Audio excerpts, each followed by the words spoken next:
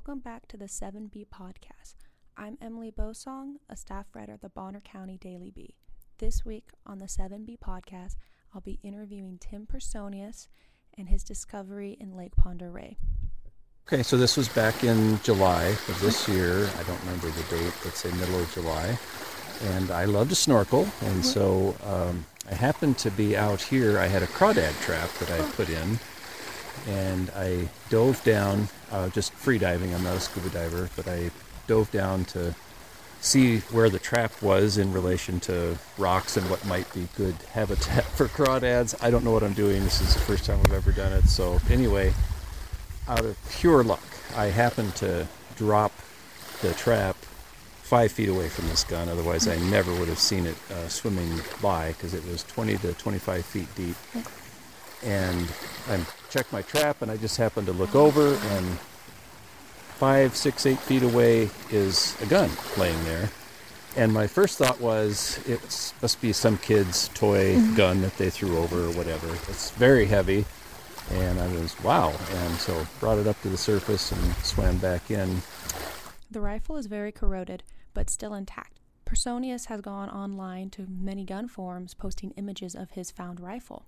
On the gun forum, many experts agree that it is an 1886 Winchester rifle. It is quite the find. I think they were last made around 1930, so this is a very old gun.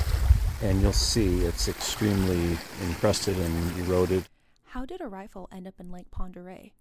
Was it left there on accident, perhaps dropped during a hunting or fishing expedition?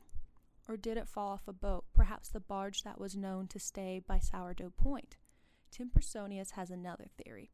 He noted that the rifle was only 30 or so feet past the buoy line. There are memorable rocks in the area. If you knew you'd dropped your rifle, it would be simple to find it in that location, especially in the winter and spring when the water level has dropped significantly. Personius' theory is that you could easily fling that rifle depending on water level, and it would be that distance from the shore. There used to be people that lived on this island, and they had a big barge on the end over here. And they sold sourdough bread, I guess, to people. And this is like turn of the century, kind of, over 100 years ago. And so there were people living out here, and people came and went on boats. And in my snorkeling, I found I'll show you up there, I found some junk in the water on that side, whereabouts you would expect kind of a dump to be if you were living on a barge. You'd toss stuff over. But how this got here, that's a complete mystery. The thing about, an accident could have been an accident. Somebody dropped it overboard. But this is really easy to find, and you'd think somebody would come back. It's very curious, and every single person I've showed this to is like, well, that must be a murder weapon, and, somebody tossed it to get rid of it, and who knows, it's so old. We have a Marine deputy that lives in the association, and I showed it to him, and, they're not interested in it's just so old, it's obviously no existing case that anybody's worried about. Personius has experience in cast iron restoration.